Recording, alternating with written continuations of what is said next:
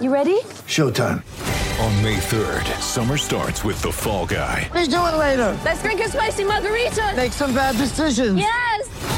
Audiences are falling in love with the most entertaining film of the year. Fall Guy. Fall Guy? Fall guy. That's what the poster said. See Ryan Gosling and Emily Blunt in the movie critics say exists to make you happy. Trying to make it out? Nope. Because I don't either. It's not what I'm into right now. What are you into? Talking. Yeah. The Fall Guy. Only in theaters May 3rd. Rated PG-13. With threats to our nation waiting around every corner, adaptability is more important than ever. When conditions change without notice, quick strategic thinking is crucial. And with obstacles consistently impending, determination is essential in overcoming them. It's this willingness, decisiveness, and resilience that sets Marines apart. With our fighting spirit, we don't just fight battles, we win them. Marines are the constant our nation counts on to fight the unknown. And through adaptable problem solving, we do just that. Learn more at marines.com.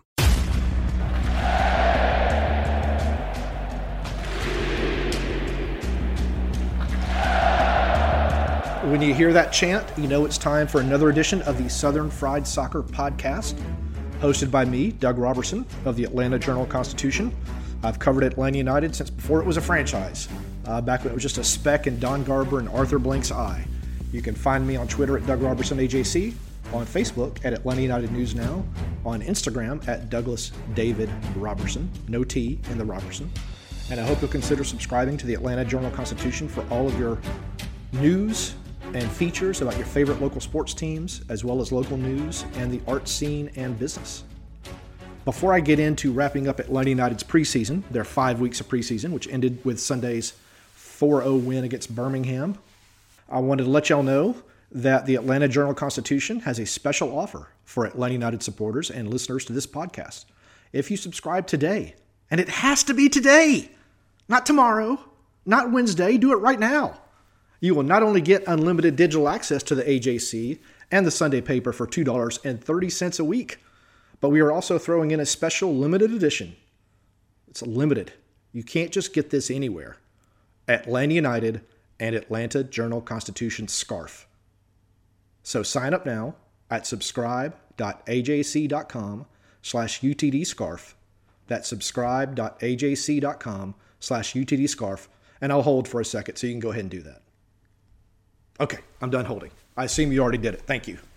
You just put food on my table for my 6 kids. I appreciate it. So, Atlanta United went to Birmingham yesterday, played fairly well for about 10 minutes. And it was an important 10 minutes because they scored 3 goals to go on top of an own goal scored by a Birmingham player, a comically bad, and I feel bad for him, embarrassing own goal. But the highlights of the game were 2 goals scored by Joseph Martinez, which is a very, very good sign for the Five Stripes. Another goal by Ronald Hernandez. And Amar Sejdic, filling in at midfield because of myriad injuries, had 3 very well-taken assists.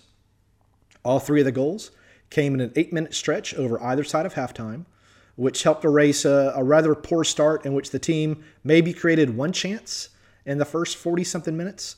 The biggest difference in that 8-minute stretch and most of the first half and parts of the second half were Amar Sejdic and Matheus Rossetto, the 2 central midfielders, really got forward. They got between the midfield and the back line of Birmingham.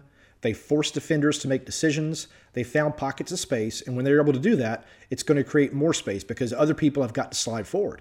So then you saw Ronald Hernandez darting in right to left for his goal. You saw Matheus Rossetto darting in from left to central to backheel a pass to Joseph Martinez on his first goal. You saw Amar Sejdic again coming in on the right to feed Joseph Martinez at about 19 yards for his goal. It is the biggest difference in this offense compared to some of what you saw against Chivas in Guadalajara last week and the final 10 games, 8 to 10 games last season, in which if the team didn't have an individual moment of brilliance, such as Joseph Martinez's goal against Cincinnati in the finale, it likely was not going to score. Atlanta United has a lot of brilliantly individual talented players, but they've got to operate within Pineda's system to consistently win, not just hold on to win. And that's what you saw a little bit about at Birmingham, I should say. Sorry about that. So earlier today, I posted kind of 5 thoughts about Atlanta United You can find that on my Twitter at Doug Robertson AJC or on Facebook at Atlanta United News Now. I'm not going to go into all of them because I want you to read the story. But some of the topics, I went into the formation, how I thought it looked with the back four, which is 2 center backs and 2 fullbacks, compared to what Pineda preferred last year, which is 3 center backs and 2 wing backs. You can get my verdict on that. Kind of the offense within the formation, and I just covered part of that just now. But if you'll click on that story, you'll see it. Why Sejdic and Rossetto were able to get forward and cause the defense problems. You'll read why that happened. And then all the injuries, but then the subsequent depth that Pineda's been able to use in this preseason. And then lastly, the designated players and what I think they're going to have to do and what they can do to help Atlanta United challenge for an MLS Cup, which will be its second since winning its first in 2018.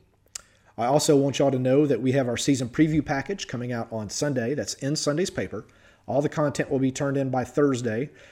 That's going to include a big feature on Pineda, a player-by-player look at the roster, my predicted order of finish in the Eastern Conference, and 5 questions with somebody, and I'm trying to figure out who that somebody's going to be.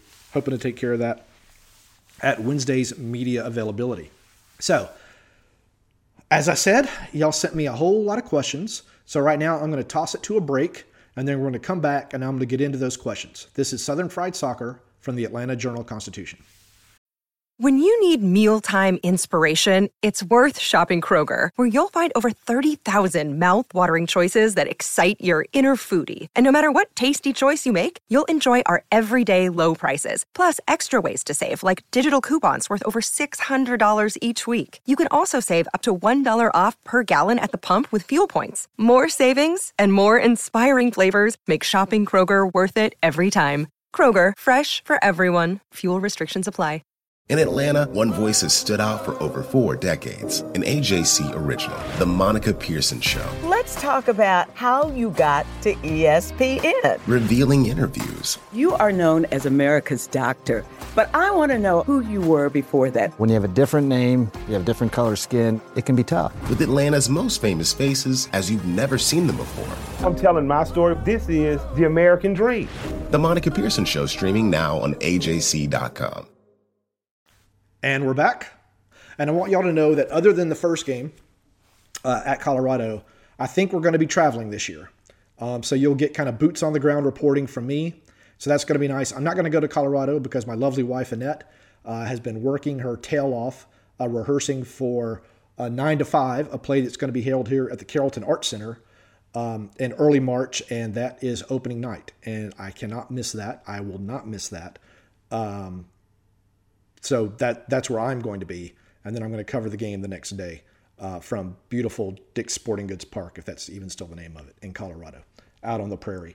And if you live in Carrollton, go see 9 to 5. It's going to be a lot of fun. All right. So let's get into your questions. This one was sent in last week, but didn't make it in time for the podcast. And it was sent in by Michael. It's a long question. It's, could you provide a bit of an overview of how the transfer process works for those of us, he puts in parentheses, maybe just me, that are a little new to soccer? More specifically, I was a bit confused by a comment you made. You're not the first one to ever be confused by a comment I made a few weeks ago about Atlanta United wanting to wait a year to sell Miles Robinson in hopes his value goes up. Wouldn't that added value be mitigated by selling a player with only 1 year remaining on his contract instead of 2? Does the existing contract remain in place with the new club after a transfer? Relatedly, once a contract expires, is that player free to sign anywhere in the world, or are the rights still maintained by the league, even for a free agent? Those are fantastic questions. Thank you very much, Michael. So just kind of taking them in a scattershot approach. The theory is that if the U.S. qualifies for the World Cup, Miles Robinson will likely be a starter at center back. If he plays well against the best talent in the world, as opposed to MLS, which is a very good league but doesn't include the best talent in the world, his value is going to skyrocket. Now, you're correct in that he only has 1 year left on the deal, but typically, whenever a player is transferred, they negotiate a new contract with their new team unless they simply don't want to do that. I would assume that Miles Robinson will very much want to do that. He will be in his prime money-making years. He needs to grab it while he can, so that will happen. once a contract expires, is that player free to sign anywhere in the world, or are the rights still maintained by the league? That is a really good question, and to be honest with you, I am not sure. I think that once they are released, MLS can then release them if they want to sign anywhere else in the world. It does MLS no good to hold on to the rights, or they can simply maintain MLS rights, and if the player decides to come back, they go back into the allocation order, and then another team can pick them up. So then a transfer works like this, typically.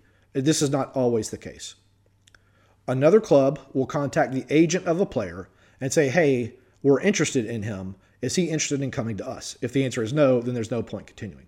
If the agent says yes, then they'll go to the front office of that club.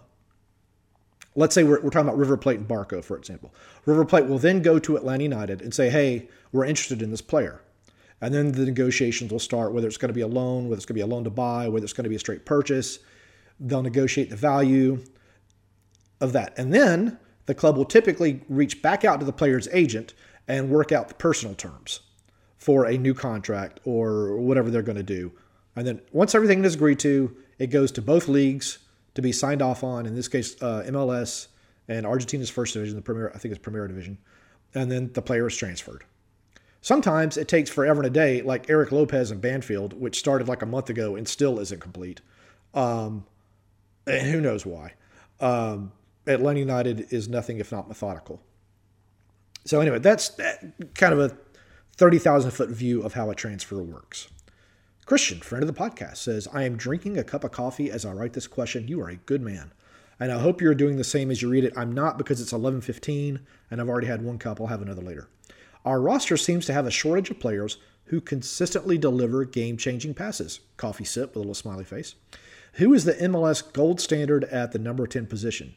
Outside of possibly Almeida, which players on our roster have the most potential to deliver that type of playmaking? That's a great question. The gold standard right now is Carlos Gil of New England, who destroyed everyone in the race to win the not the Golden Boot, but the assist title last season. Hany Mukhtar of Nashville, also very, very good. Diego Valeri, when he was with Portland in his prime, very, very good. There are a lot of guys like that. Julian Gressel, not really a 10, but as a winger, very, very good. Brooks Lennon last year created a lot of chances, not as a 10, but as a winger. Those are just a few of the names off the top of my head. I'm really curious to see what Xherdan Shaqiri is going to do at Chicago, depending upon where they play him this year. There's a lot of really up-and-coming young South Americans that are coming into the league. I'm excited to watch this year. On Atlanta United, a lot's going to depend upon where they play Thiago Almada. If Pineda plays him as a winger, I think it's going to reduce his chances for assists because you're operating out of 1/3 of the field. If they play him as an attacking midfielder, I think he could be that guy. I'm also intrigued by Jake Mulroney, but he's been hurt. Amar Sejdic played really, really well yesterday, but you have to kind of take it with a grain of salt because Birmingham has only been in its preseason 2 weeks. You could tell the guys were very much out of shape. Birmingham kind of ran out of gas after about 30 minutes. But I think he has potential too. People forget he was having a very, very good year for Montreal when Atlanta United traded for him last year following Emerson Hyman's injury. I don't know if he's going to get playing time ahead of Marcelino Moreno and possibly Emerson Hyman, but both of them have missed most of training or haven't played in any of the games at training camp because they're recovering from injuries. So we'll see. Tom says, there was no mention of Alan Franco in the article on the match at Birmingham. What is his status? Well, I wrote a second story, Tom. Alan cannot play in the first game because of red card suspension from the playoff game. So there's no point in playing him against Chivas or against Birmingham because he can't start on Sunday against Sporting Kansas City. So he played with Atlanta United 2 on Saturday, and that's why he was not in Birmingham on Sunday because there's no point. I'm pretty sure unless Miles Robinson and George Campbell just lock down Sporting Kansas City, that you'll see Alan Franco at Colorado against the Rapids. On to Sean, friend of the podcast. Any insight into what is involved for a work visa? It's just a lot of documentation that you can legally work, that you're not wanted for any reason, proof of employment. It's just a lot of red tape that players have to do. It's not going to be a problem for Almeida to get it. It's just a problem with how long that it might take. Typically, it doesn't take very long. I think you'll see him in training this week. Whether he starts against Sporting Kansas City, I don't know yet because he's only gotten 50 minutes of playing time this preseason.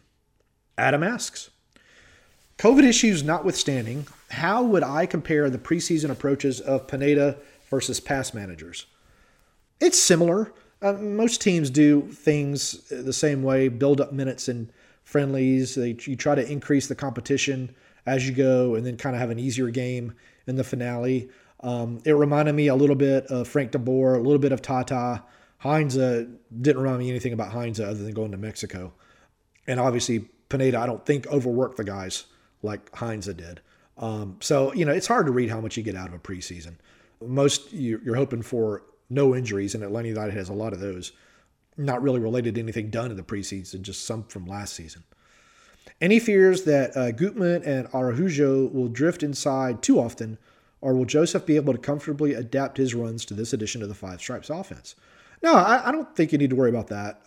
Gutman and Araujo are pretty smart players. If one goes outside, one comes inside. If there's an overlap, you'll hopefully have one of the central midfielders filling in that space so that Joseph can maintain his spot near the center back so he can try to pounce on loose balls, pounce on crosses, things like that. I don't think you have anything to worry about there. It may take a little bit of time, but the good news is Gutman and Araujo have played, I think, every preseason game on the same side of the field.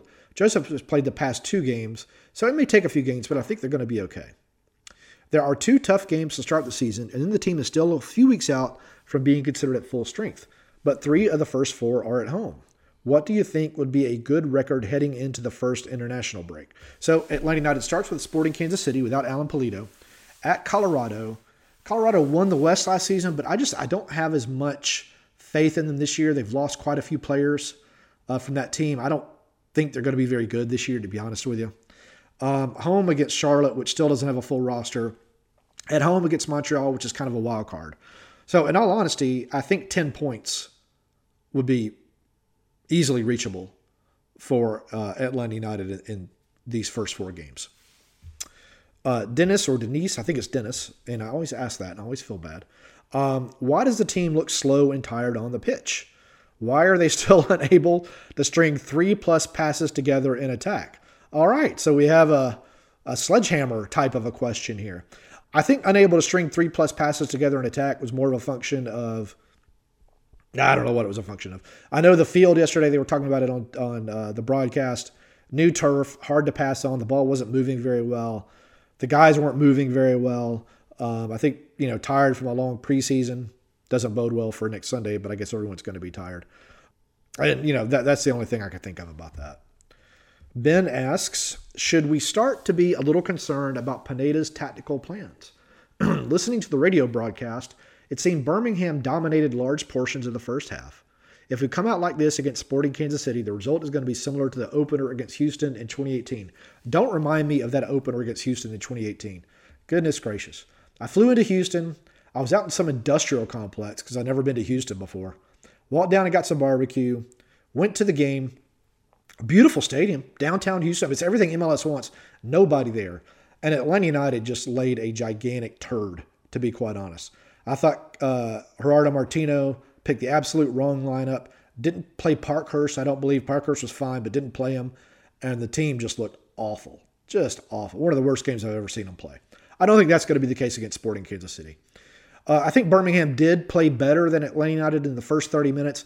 Birmingham wanted to come out and show Atlanta United something. It had quite a few former Atlanta United, either players or academy players on its roster. They were motivated, but their legs could only go so far. I think Atlanta United was kind of waiting them out a little bit, let them burn themselves out, and then they started to attack. They kind of started to remember, oh yeah, this is what we're supposed to be doing tactically with runs behind the lines, runs between the midfielders and the defense, and then they easily took advantage of the game and was able to easily see it out. That was the other thing about Atlanta United's defense this season. Among the first teamers, they only allowed, I think, 3 goals, and all 3 were the result of individual errors. And I write about that in that story. You can find it at Doug Robertson AJC or on Facebook at Atlanta United News Now. So I think that defense looked pretty well, or played pretty well during the preseason. Nick asks, I hope all is well and you're enjoying your coffee. My question is, if you believe that the starting 11 from yesterday's game will be similar to next week's 11, what do they need to do differently to not have a lull in chance creation like today's first half? Well, I've covered this. They need to continue to make the runs. They need to trust each other. They need to trust that Ozzie Alonso, Miles Robinson, and George Campbell can clean up anything that Sporting Kansas City tries to throw at them. They can't give up set-piece goals. They didn't yesterday. They gave up a lot in those 2 games in Mexico, but Pineda said they've adjusted that. Individual errors, they think they're okay there now.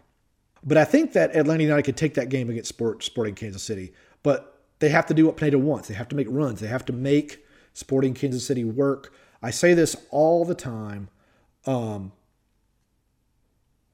have to make defenders make choices. If you're standing around, defenders can stand around, and it's pretty easy to defend at that point. You have to either make the ball move quickly, or you have to move quickly, or both. Atlanta United has to do that. Doug, not me, I'm sure much better, much smarter, much more talented, much more successful Doug, says, who has pleasantly surprised you during the preseason? Well, you have, Doug, with your question.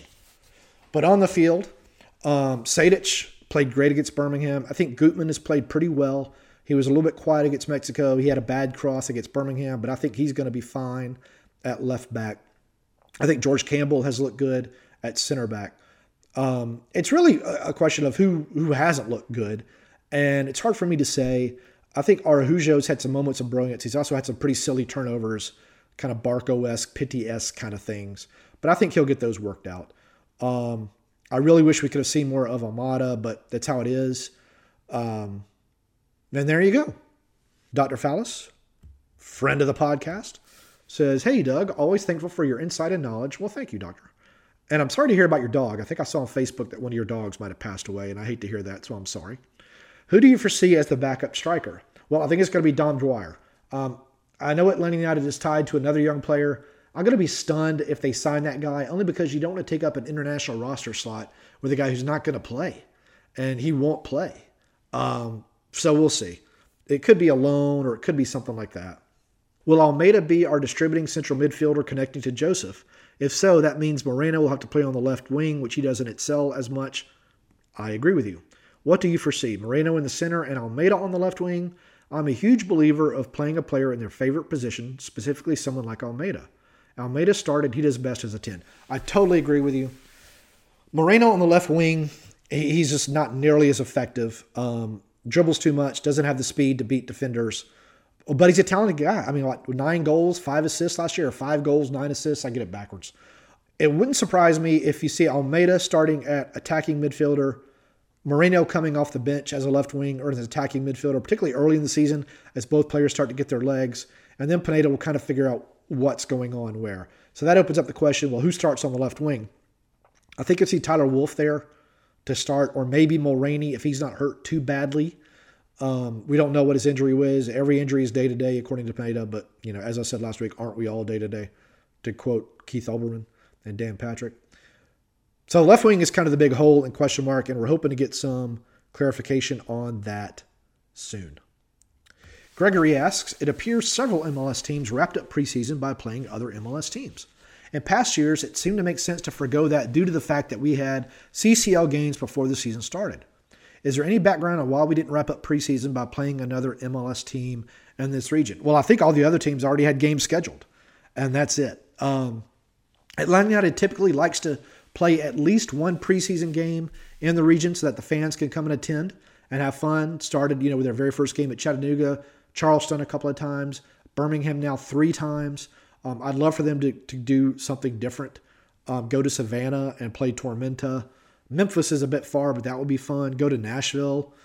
Go back to Chattanooga, play Red Wolves or the other Chattanooga team. Something fun like that. But yeah, I always enjoy those trips because I love traveling and I love visiting other cities. I told y'all we had a lot of questions and there's more coming. Jason says, Dearest Doug, thank you for your work. I truly enjoy it. Kind of starts off like a Civil War letter. Dearest Doug, we have been camped for 5 weeks. We have no sign of progress. I am forlorn. All we have are varsity hot dogs to eat.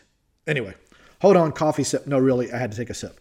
I didn't get to watch much of the match versus Legion, but Hernandez's defending at times looked naive, almost like he's expecting the Legion attacker to drop the pressure to regain possession, and then either losing or nearly losing possession himself deep in the defending third. Is this an accurate observation, or was the larger sample of part of the match I didn't see different? Yeah, I'm going to be honest with you. Hernandez scored. He also scored a goal last preseason. But to me, he's not nearly as good as Brooks Lennon. Some of that may just be he doesn't get the minutes that Brooks Lennon gets, and once he gets them, he's going to be better. but he worries me a little bit when he is on the field. We'll see how quickly Brooks recovers. Again, day to day. But if I were an MLS team, I would be looking at targeting Hernandez down that left as often as I could. Kevin says, I really hope Almeida adds what we appear to be missing in the attack. It seems, same as in years past, when there are opportunities to break in the final third, there just aren't enough runners arriving in or near the box. I also think that Marino will add that as well. Disappointed that we don't have any info on what is up with Marino missing all the preseason. Also, I'm going to say it, Joseph doesn't look dangerous enough. I know we shouldn't expect 2017 or 2018 Joseph, but I want to see more from him pushing the back line and having those explosive runs. He seems to drop back too much. Maybe he doesn't think he can beat the back line's thought. Some of that, him dropping back, is a function of the attacking midfielder not being where they're supposed to be, not finding spaces between the lines. And again, as I keep hammering this, you started to see some more of that as yesterday's game went on. As far as runners near the box, you do have a problem in Atlanta United's midfield when you have Sejdic, Rossetto, and Alonso, or even Sosa and Ibarra, even Moreno. There's not a lot of speed, not a lot of straight line speed. So if there is a turnover and you see guys getting forward, it's going to take a little bit of time. Ibarra is a fantastic defensive player, but he runs like he's got a refrigerator on his back. Moreno has a little bit of speed, but he's not like an Almiron type player. So you've got to have your discipline within the formation so that when there is a turnover, you have less room to run to be in the attacking third. So we're going to see how that happens. And then he ends, as I'm typing this, Atlanta, you just put 2 up with some dangerous runs. So there you go. All right. Well, once again, I want to remind you that the Atlanta Journal-Constitution has a special offer for Atlanta United supporters and listeners to this podcast. If you subscribe today, don't wait. Why do you want to wait? Live now. You will not only get unlimited digital access to the AJC and the Sunday paper for $2.30 a week. I can't think of anything other than a peppermint patty, which I love, that I can get for less than $2.30 a week. But you're also throwing in a special limited edition Atlanta United and Atlanta Journal-Constitution scarf. And I know a lot of y'all out there collect scarves, so add this to your collection. All you have to do, sign up now at subscribe.ajc.com/UTDscarf. That's subscribe.ajc.com/UTDscarf. This is Doug Robertson of the Atlanta Journal-Constitution. Please click, share, and subscribe to this podcast. Follow me on Twitter at Doug Robertson AJC, on Facebook at Atlanta United News Now, and on Instagram at Douglas David Robertson. Hope y'all are having a great day. Talk to you later.